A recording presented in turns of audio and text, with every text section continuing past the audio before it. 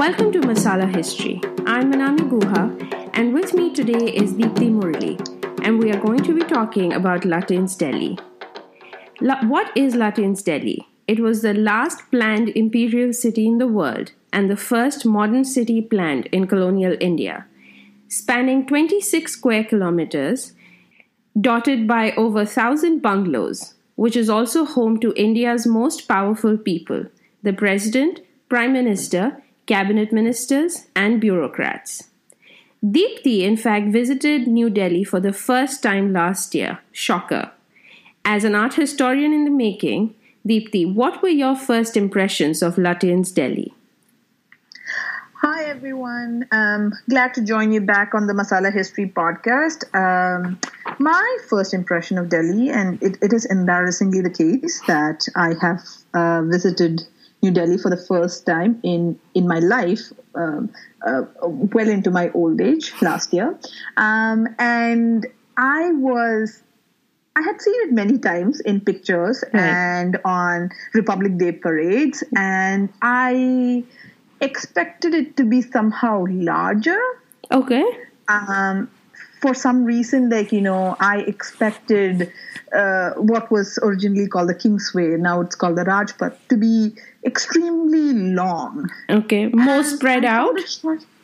Yeah. I thought it was going to be much longer, but it's actually a manageable stretch where you can actually walk from one end to the other. Yes. And so that kind of changed the way it made Lutyens Delhi more approachable. Somehow it became more friendly for me instead of thinking of it as this imposing, grandiose capital structure. Yeah. Right. It became more personable. Right. Something that, you can actually see in the human scale, and that was not something I was expecting. Mm-hmm. So, yeah, I did really like it. And there is this quiet sort of dignity about it that, the color combinations are nice. It's the green and the sort of the pale sort of sunsetty red. Sandstone kind of. Yeah. Right. Yeah. That combination. And, it's very sparse. So it's very quiet and very obviously, as it was meant to be, and which we will discuss in more detail in the course of this podcast, it was meant to be that way. Mm-hmm. And so I did really enjoy that, and especially because, it is in stark contrast to Humayun's tomb or any of these other monuments, right? That you see all around, almost littered. All over Delhi, right? Yeah, it's all over Delhi, and in the middle of it is something quite different. So I really enjoyed visiting the capital. Mm-hmm. Which leads to we need to talk a little bit about why was this city created, and why was the architecture so starkly different yet familiar or meant to be familiar to Indians. Mm-hmm. The connection between imperialism and architecture has been explored by the great historian Thomas Metcalfe in his work, An Imperial Vision, Indian Architecture in Britain's Raj, where he beautifully explores the relationship between power, architecture, and imperialism. And he takes the example of New Delhi as this space which is supposed to show people the might of the empire. So in many ways, what Metcalfe does in this book, as well as, we will try to do in this podcast by using Metcalfe as an inspiration, is to sort of expand on why was it important for British to create a new imperial city, a new capital in the early 20th century. Why was it important for them to make the city both a part of India, but also very representative of British Empire. And that's what we will be exploring in this podcast. So obviously the creation of Lutyens Delhi does not happen in isolation. They just didn't wake up one morning and said, okay, we've had the capital in Calcutta for over 150 years. We don't like this city anymore. Let's move to Delhi, right? There are obviously certain historical incidents that precede the move to Delhi. So one of those big historical moments in Indian history that was thanks to the British was the partition of Bengal in 1905, right? That they separated, that they suddenly, Lord Curzon, who says, okay, Bengal, Bihar, Orissa, Assam, too big a region. We need to divide this region up. So he partitions Bengal. And as it just happens, coincidentally, it just happened to separate the Muslim Bengalis versus the Hindu Bengalis. So in a way, right. So in a way that chasm is created between the Hindus and the Hindus and the Muslims that continues later. So the first thing that happens is the partition of Bengal. It was supposed to disband the growing power of the educated Bengali classes. Both Hindus and Muslims agitated against it, and the educated Bengali classes were English educated, were in a way used to and were introduced to certain liberal forms of government that Britain had back home, and they were asking for something similar for themselves. As I said, Calcutta had been the enclave for British commerce. It was a symbol of Britain's foreign presence in India for over 150 years. Now, in contrast to that, you have New Delhi that came to represent a new British India, where Britain wanted to position herself as an integral part to India's political and material development moving ahead. Right? Because this is already, we are talking 1911. Independence comes to us like literally 30 years later. So there is a huge anti-British sentiment that develops after the partition of Bengal. Yeah. And so the move to Delhi happens around literally less than 10 years after the formal partition of Bengal has happened. So there are three key reasons why they decided to move the capital to Delhi so soon after the partition of Bengal.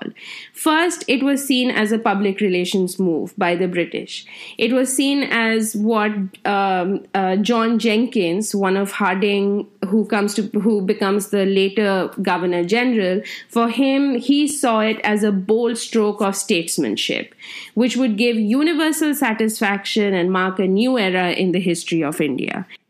The move was also supposed to come at the same time and was closely associated with the reversal of partition, thereby the British themselves trying to delegitimize partition, right? So they said, okay, we'll move the capital to Delhi, we will try and reverse partition, but it was too late to try and reverse partition, right? They couldn't suddenly move people back to where they were earlier. And most importantly, at least for me, the removal of the capital from Calcutta to Delhi was done so that it would remove the spotlight from the political influence the anti-colonial agitators could exercise over the rest of India. Because partition had happened in Bengal. Most of the agitation, anti-colonial movements were happening in Bengal, right? So if they decide to have this whole opulence of the Darbar and everything, which we will talk about, which then leads to the capital shifting to Delhi, it takes the entire attention, most of the attention, away from the agitators who are still complaining about the partition of Bengal, right? So then the move to Delhi for them it would almost seem like a seamless transition, but it was anything but seamless, right? Right. You mentioned the Imperial Darbar. So do you want to give like a little bit of background of the British relationship to Delhi prior to this move of the capital? So, I think, and, I'm more of a historian. I would like to think a historian of British India. But, I think in a way what Britain was trying to do was trying to find its space as a legitimate ruler of India after the Mughals, because the Mughals had ruled for over 3 centuries, and for them Delhi was their capital, right? That was the epicenter, that was the nerve center, and the Mughals had legitimacy. They ruled for over 3 centuries, right? So for Britain, and before the Mughals, Delhi was also the capital of the Sultanate, and there is a huge history of Delhi being the epicenter of different empires, right, including the Guptas. Right. Yeah. Yeah, and so I think for for the British, it became important to suddenly continue the legacy and add its name to the preceding line of rulers that had already ruled over India before that. To kind of say, okay, we may leave in another 30 years, but our legacy continues. And I think, and I you would agree with this, is one of their lasting legacies was Lutyens' Delhi. You cannot not look at Lutyens' Delhi and think about the fact that it was the British who created this and the British who made this. And we will talk about the colonial history, right? And we'll talk about the colonial background to it, and we'll go a little bit more into details about it. But I mean, I was thinking, should we talk a little bit about the new plan and what that was? The decision to transfer the capital to New Delhi from Calcutta is announced December 1911. It's quite spontaneous as far as bureaucratic decisions are concerned. Lutyens' plan for the city was actually made, and we should probably introduce Edward Landseer Lutyens. That's his full name. And he is the principal architect of the city, and which is why Lutyens' Delhi is called Lutyens' Delhi. It was not just Lutyens who worked on the capital. It was a collaborative effort. There were multiple people involved in it, including his closest collaborator being Herbert Baker, another architect. There was Swinton, who we'll talk about in a little bit, who was a town planner. There were other people involved. But it was Lutyens' city plan that was taken as a final plan for Delhi. And this was made in 1911 June. So, they made the city plan in June. In December 1911, they announced it. And then by 1912, they're already in India planning the city. So it happened very quickly. Very quickly. There was hardly a pause if you think about, the larger bureaucratic system that the British Empire was. This was a very swift sort of move. And it was led by the Governor General Harding. The work went on for close to 20 years, and the official completion date of the city was 1931. So from 1911 to 1931. So it was a very long process of constructing this imperial capital. The plan of making New Delhi was really left to three people. There was Edward Lutyens, who was the architect in charge of looking at designs and the general sort of layout of where the buildings would be placed, what the landscape would look like. There was also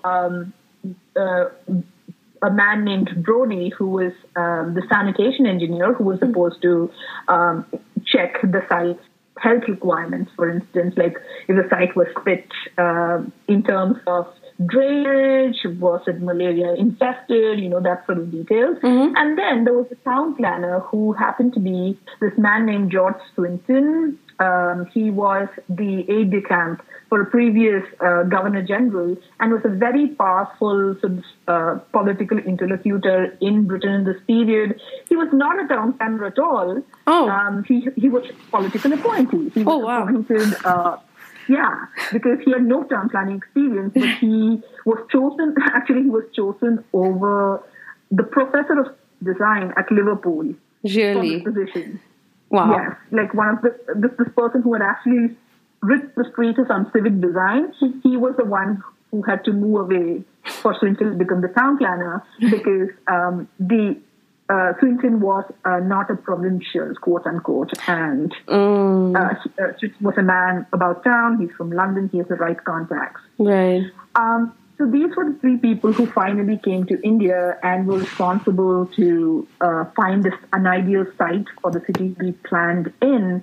And there were a lot of issues. There were a lot of debates regarding these plans. The principle being there was already an existing settlement in a British settlement in Delhi, which was the Civil Line.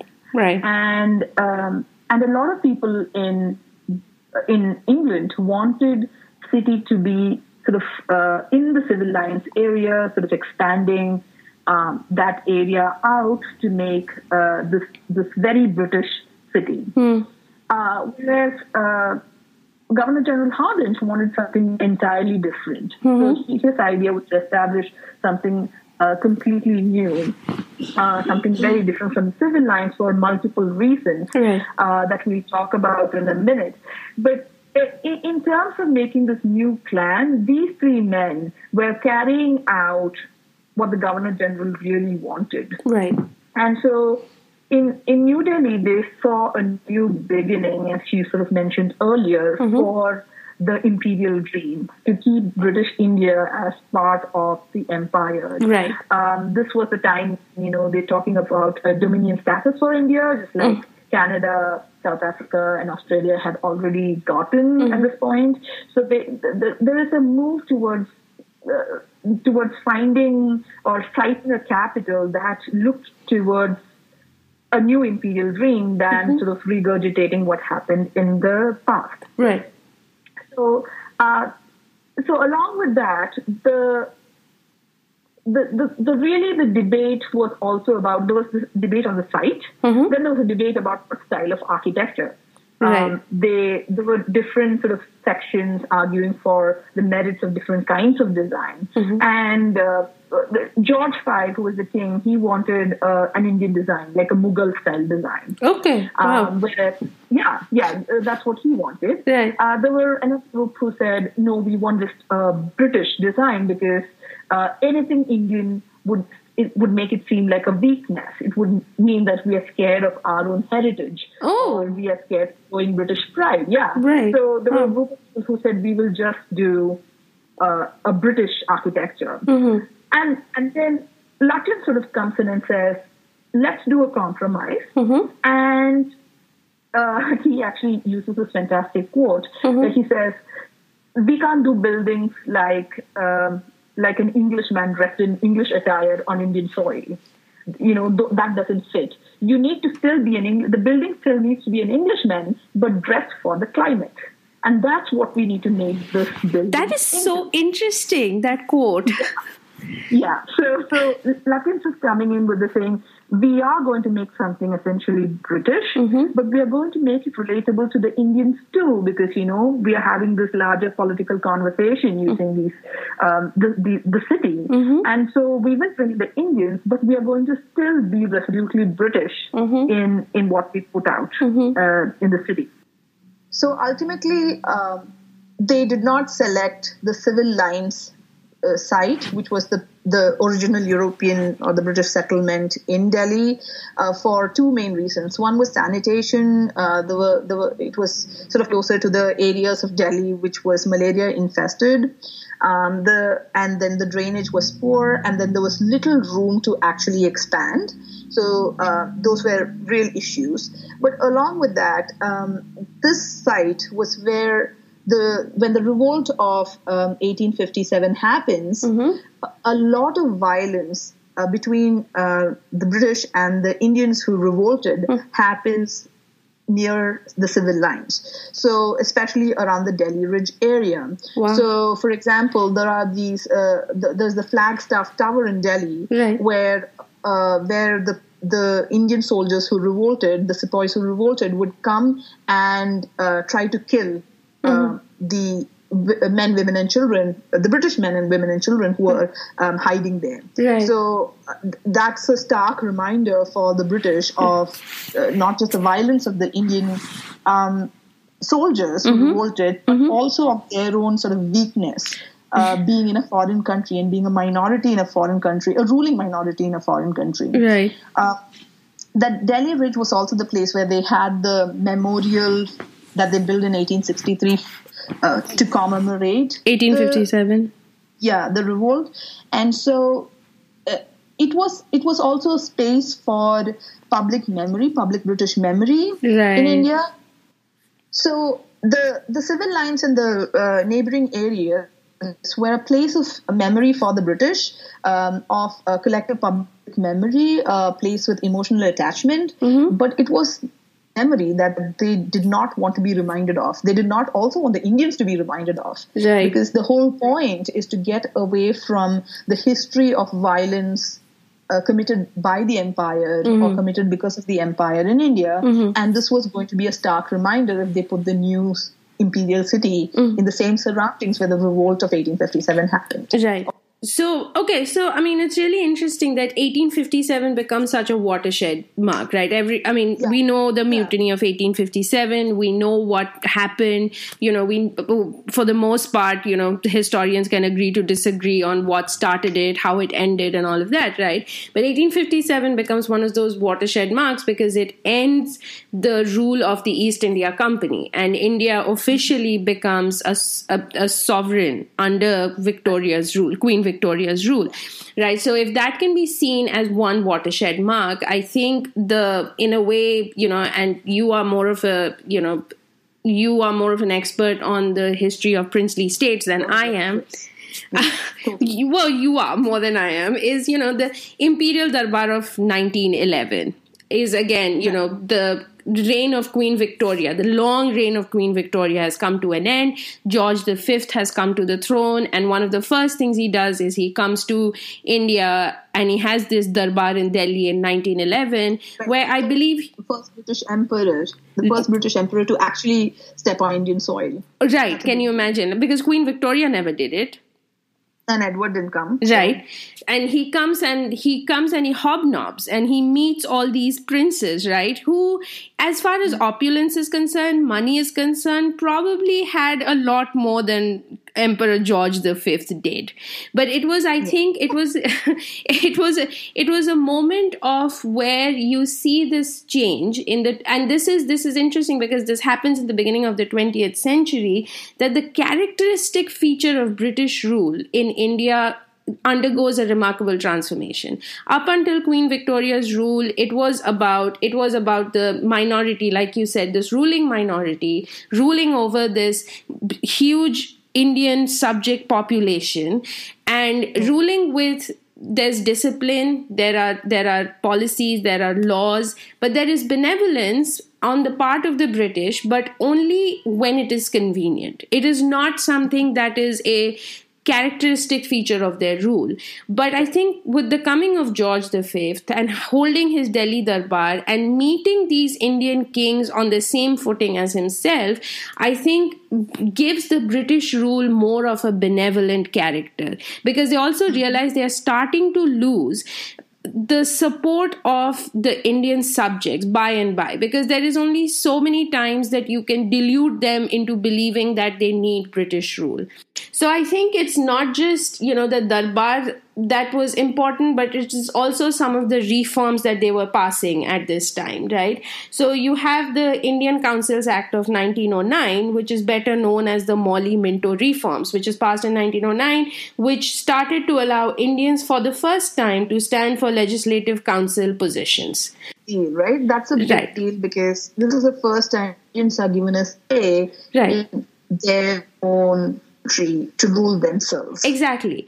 I mean, the Indian National Congress had already been around for about 20 years by this point. But this is the first time that Britain is acknowledging that, yes, this is your country. India is your country. You're born in this country. So, yes, you have a right to actually make legislative decisions that affect your country and affects you.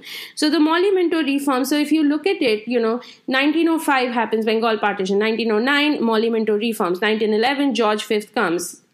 And like you said earlier, 1911 onwards, the creation of Lutyens' Delhi happened. It's almost interesting how all of these events start to happen one after the other. Within a decade.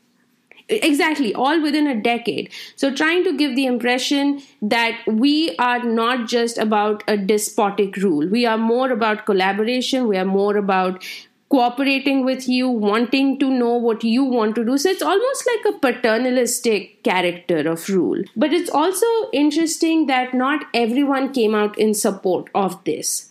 Right? So Lord Hardinge is the next Governor General that comes in, brings the king, starts to make these PR moves.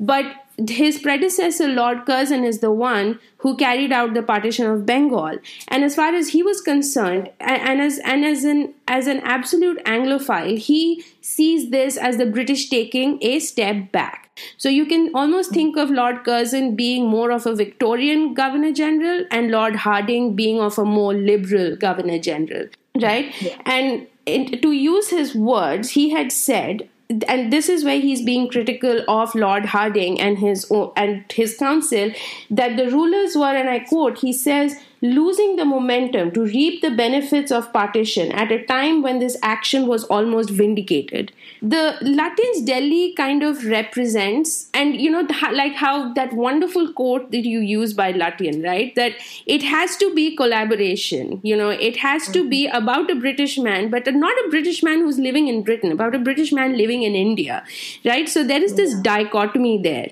And I think Lutyens' Delhi kind of represents a dichotomy and a combination in a very weird way of both Curzon's old guard, old way of ruling over India and the reforming character of Hardinge's rule. It symbolized both colonial coercion on the one hand, but it is also about consent because they need Indian support to continue rule, right? And I think Lutyens' Delhi is a combination, is a syncretism of both of these powers to be kind of coming together. Very, as you said, dichotomous conditions, right? You can't be a benevolent dictator, Right. You can't do that. Right. But the architecture and the planning of the city kind of responds and reflects this dichotomy. Right. So when Herbert Baker first came to India along with Edwin Lutyens to design the city, Baker called it the Grand Quest. Okay. Or the Great Quest, that this is what they were meant to do. So they've come here fully prepped and armed to do this creation of what will be like the most impressive of capitals in the world, right? They come here with completely with the intention of doing that, right. In New Delhi, right. They also come in with these very utopian ideas, like what you said about making a capital that is both British but also for Indians. Yeah. But really, in execution, that's not what happens. When you actually see it being executed, it's just a reflection of the imperial powers. Right. Just to start with, Edwin Lutyens he actually says we can use Indian motifs, the kind of little decorative motifs that you see in Indian architecture, both Hindu and Islamic, right. But they have to be subservient to the colonial order, to the colonial classical order, like the new classical order. Wow. So he's saying we give the architecture its solidity and stability, right. And then, quote unquote, within reason, right. you can use Indian motifs. Oh, so that is if that is not so cherry picking, basically. Yeah, you cherry pick, but also whatever Indian is being used in the architecture, it is subservient to the higher, superior British colonial classical architecture, right? So it's very symbolic. Like, Delhi's architecture, Britain's Delhi's architecture is very symbolic of what the British rule is. And ultimately, when they come with this idea of benevolent rule, of, providing Indians with the capacity to rule themselves, which is also very racist, saying, you guys, you didn't develop as well as we did. Right. So, we're going to teach you to develop a little bit more. Right. And then we will let you have your freedom. Right. In fact, Herbert Baker, outside the Secretariat buildings, which he designed, there was actually something like a board which said freedom is not given; it has to be earned. He literally had that quote outside the Secretariat building. Right. So, and boy, did the Indians earn their freedom. Yeah, Right. yeah, and take the capital along with them. But like while there is this utopian ideal of what the city is supposed to be, Right. it is really reflective of British colonialism in India Right. and the idea of empire. The concept itself for the city comes from the idea of the garden city, which was a very popular mode of city design in post-industrial revolution Europe and US. Okay. It was meant to be a place where you could enjoy the greens and you're in the city. Mm-hmm. So a lot of American cities are designed using the garden city concept. Right. And so for Lutyens, it was very important that he design these buildings, but then he also has vistas. So, he wants like these beautiful green spaces. He wants to make this pictorial affect, like, the building sort of, standing in the middle of gardens or Right.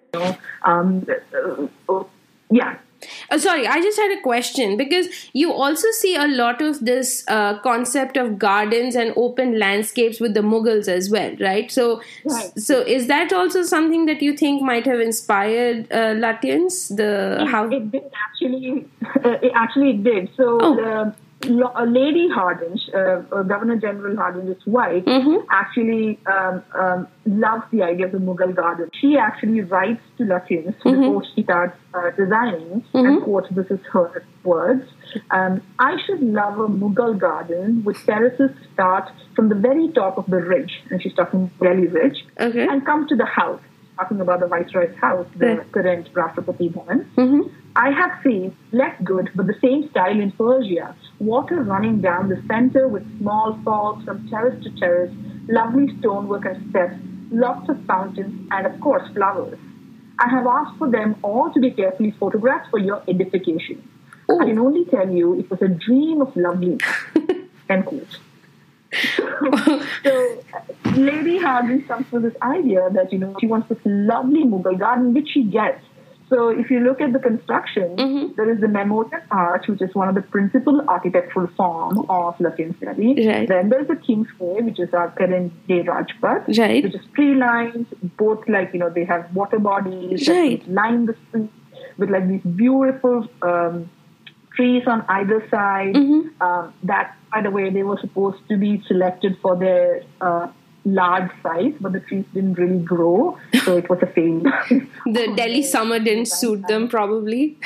No. A lot many trees died. Right. There's a funny incident about the trees, which we'll get to in a minute. Okay.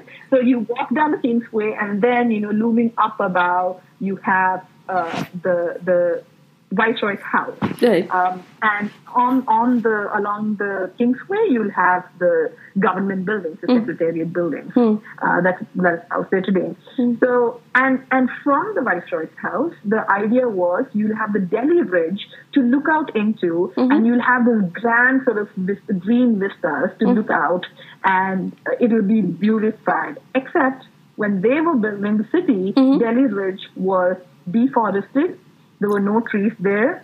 Oh, no. And there were cows and cattle grazing. Right. And they had to literally go in and make a forest there. So all that you see, Mehroli Park, and all the other sort of green spaces that you see in the Delhi Ridge currently, Right. they are from 20th century when Lutyens hired a man named Musto, who works in Lahore, to come as a horticulturist and essentially design a forest.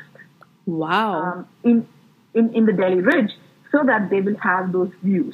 Oh. So this is a very elaborate project. The reason it took 20 years is because, they're on the one side, they're making a forest, they're building roads and networks and irrigation systems and canals and all these things that go into making a big imperial city. And then into that, they also want to create this pictorial affect.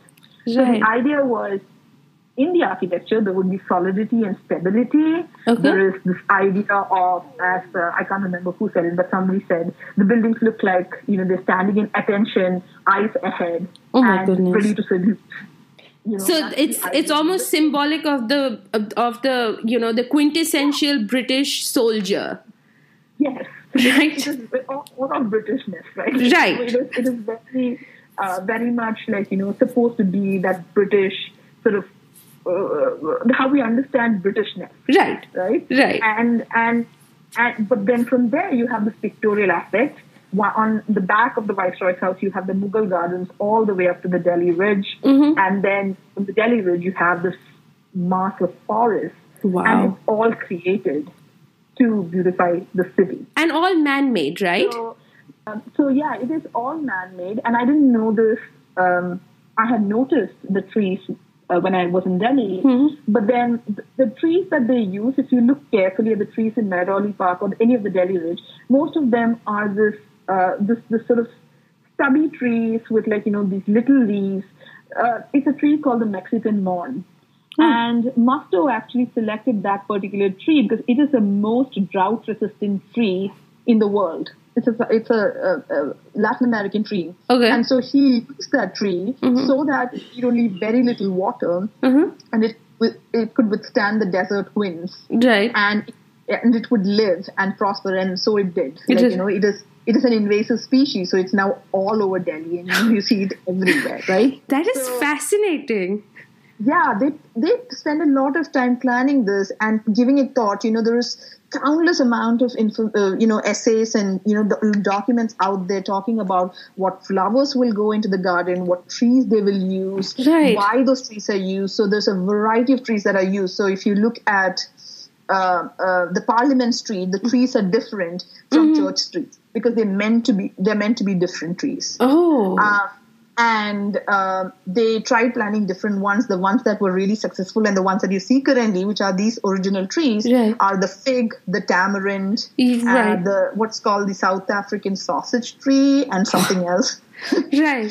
So the trees have an international character. They come from South Africa and Latin America, right? And there's a fascinating sort of ecological imperialism angle to this that, we should explore in a later podcast. It's fascinating. There's a whole bunch of environmental history that goes alongside this topic. But there were some trees that didn't fit in. The mango trees wouldn't grow because every fruiting season people would come and vandalize it. Right. So they had to give up on the mango tree. Right, because we love our mangoes. Yeah, Right. Just... You can't have a mango tree on a public street. No. The British just didn't.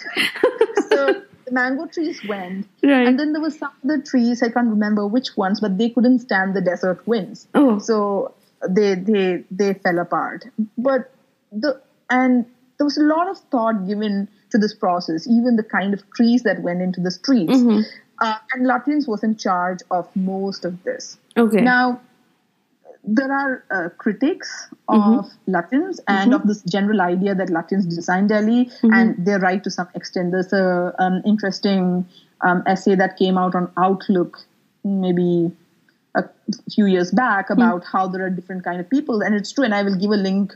We can give a link to it at the in our show notes to this article. It is right. There are a lot of people, but Lutyens was one of the principal men who designed the city. So I'm just going to give a brief sort of glimpse into who this man was who designed the capital of India for us. He was born in 1869. He died in 1944, so just shy of seeing India again in Indians. I would have liked very much to know that New Delhi Indian capital, because he probably rolled in his grave. So this was a man who had never come to India, but he was extremely famous as an architect in England at the time. He came. He's extremely celebrated. He was knighted in 1918. He was the member of the Royal Academy. He was the recipient of the Royal Gold Medal for Architecture in Britain and the Gold Medal from the American Institute of Architects. Oh, wow. So he was recognized, across the world. Right. His style was used to be sort of vernacular English, because he used to make a lot of these really big mansions for the baron and the baroness in the countryside. Like castles kind of thing? Yeah. Okay. Yeah. But then it became towards the 20th century, it became more classicist. The kinds that you see in Delhi. And then particularly what was called Palladian classicism, but I'm not going to go into that and bore people with architectural terms. So prior to the kind of architecture that Lutyens designed in New Delhi, British architecture in India was largely what was called Indo-Saracenic. Okay. A good example would be, two kinds. The Lakshmi Vilasa Palace, which was sort of Indian but had European elements, or the Victoria or the Chhatrapati Shivaji terminus in Bombay, which was Victorian Gothic but made for India. Right. And Lutyens just absolutely hated the idea. He said to build in the Indo-Saracenic way was to parade a building in funny dress like in a costume ball. Oh my God. Instead, he wanted to build in the British way, but for the climate. Right. And if you think about it, what Lutyens is saying is that, the Indian architecture, and he said this, like Indian music is great, but, the British enjoy Indian music because the rhythm is weird and only the Indians can understand their weird rhythm. Wow. So it is the same, and if you can smell the cigar smoke, right? The oak panel, you wouldn't be very far from the truth. Because this is a very Victorian sort of conservative outlook towards the colony, and so for all the sort of utopian idea of, or even the paternalistic attitude, they definitely are making a capital for their empire. Right. And how they did it, the idea was to convey stability and solidity in architecture. So they basically made the buildings horizontal. So if you look at them, they're more wide than they're tall if you look at them from a distance. Right. Because the horizontality actually makes, and they make it monochromatic, so that horizontality is expressed in the colors and the tones that are used in the building. The long chajjas, that sort of add to the horizontality. Right. And the idea was they would take this idea of the cube, okay, and they would sculpt the cube, okay, and that would give it the stability and the symmetry that is wanted, that is ideal in the Western architectural style, in the classical style, rather than go for the pyramidity. If you see Hindu and Islamic architecture, they're more like pyramids, right? So they don't want that pyramidal form, they want square. And so they also did a lot of climatic controls, long chajjas to keep the light and heat out. They wanted to centralize the structure, so they had this dome on top. Right. This interesting detail that I did not know before about this building was that, the dome has these 4 smaller I want to say hemispherical, smaller domulets on the sides. Okay. And they actually, if you look closely, you can see them on the structure. They have this inverted hemispherical, from a copper saucer on top. That looks like, like on Buddhist stupas, you have that pinnacle. It looks like that. Right. Originally, it is a water fountain, and water used to come out of that and drip into the courts below. So the building had water coming out from the top, from the saucer, and sort of pouring out from the 4 corners. Yeah.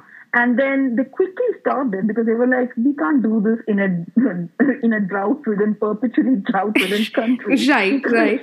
We care for Indians and then, waste water like this coming out of the rooftop of the first house.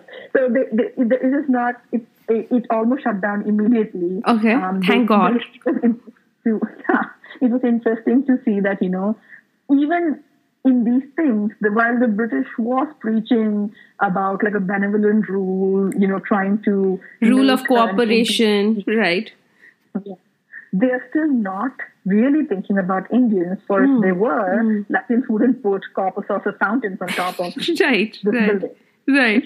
So the essential dichotomy between benevolence and imperialism really, really is seen in Delhi's architecture, and it's kind of funny because more than being the capital of British India, it was finished in 1931. In less than 20 years, it was the capital of the newly independent India. Right. So so it's fascinating that what was made to be a sign for British imperial might actually becomes opposite. Right. It's something that the Indian government then appropriates for itself, and then it becomes the symbol for Indian democracy, right? You still have, the Republic Day parade. It goes through the entire stretch of Rajpath, right? And you see the buildings on both sides, like you've described so beautifully. And as an Indian, it gives you a sense of pride to think that, yes, this is the symbol of power in my country. Whether it's the right power or the wrong power is a different debate. But it is still the symbol of power. So then the question is, would you consider Lutyens' sort of vision for Delhi as a successful vision? What do you think? I think what happens with Lutyens Delhi, once Lutyens Delhi is created and the power shifts there, I think for Indians all over, it's a simultaneous movement where Indians are starting to see themselves as part of one nation. As one nation, one identity is we are Indians.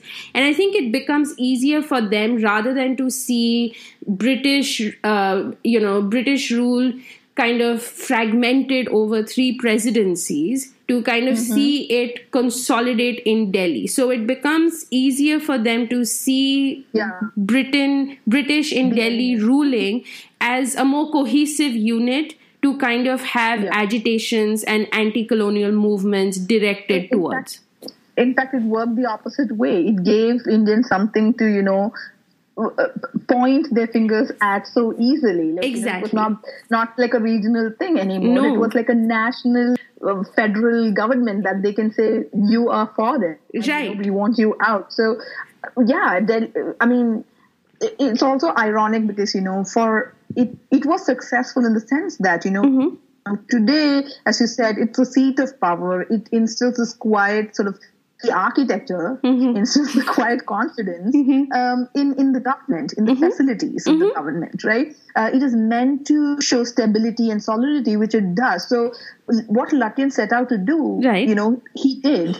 What the India Council, headed by Swinton and Lutyens and, Herbert Baker and all the other people who worked on the project, set out to do. They did this great capital city, which gave this message of solidity, stability, and power, except they didn't do it for the empire. No. They did it for a country that was not an Indians, at that point. Right. They did it for Indians.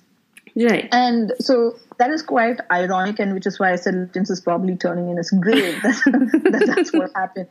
His beloved great quest that was taken over by Indians for India. Right. We need to sort of wrap up, and I want to actually say that there is one thing that a British man suggested that I wish had happened. Okay. This was, I think, a man named Josh Mullen, who was an important person in England, his initial idea was to make the architecture out of steel and glass, so that to make the architecture out of steel and glass, so that the people who work for the country, can be seen doing that work. Can be displayed. Actually, they are working. They are servants of the countrymen. Wow. So their work should be seen. The government servants working should be seen by the citizens of the country. Right. And I would have actually liked that, to see somebody in the Secretariat building actually working. So Do you think so? I mean, in all probability, given today's India's bureaucracy, we would probably see them taking naps or eating. I don't know how much. But that's precisely point. At least what's happened. We could shame them into doing some work, throwing stones at the glass. The sandstone. And there wouldn't be any buildings remaining if that was the case, because throwing stones and protests on. Right. I think that's probably a good happy note to end on. What do you think? Right. Okay, so that's it from Masala History podcast on Lutyens Delhi for today. We hope you enjoyed it. We hope you enjoyed listening to it as much as we enjoyed talking about it. For further details, images, and information, please visit us at www.masalahistory.com. Thank you for listening.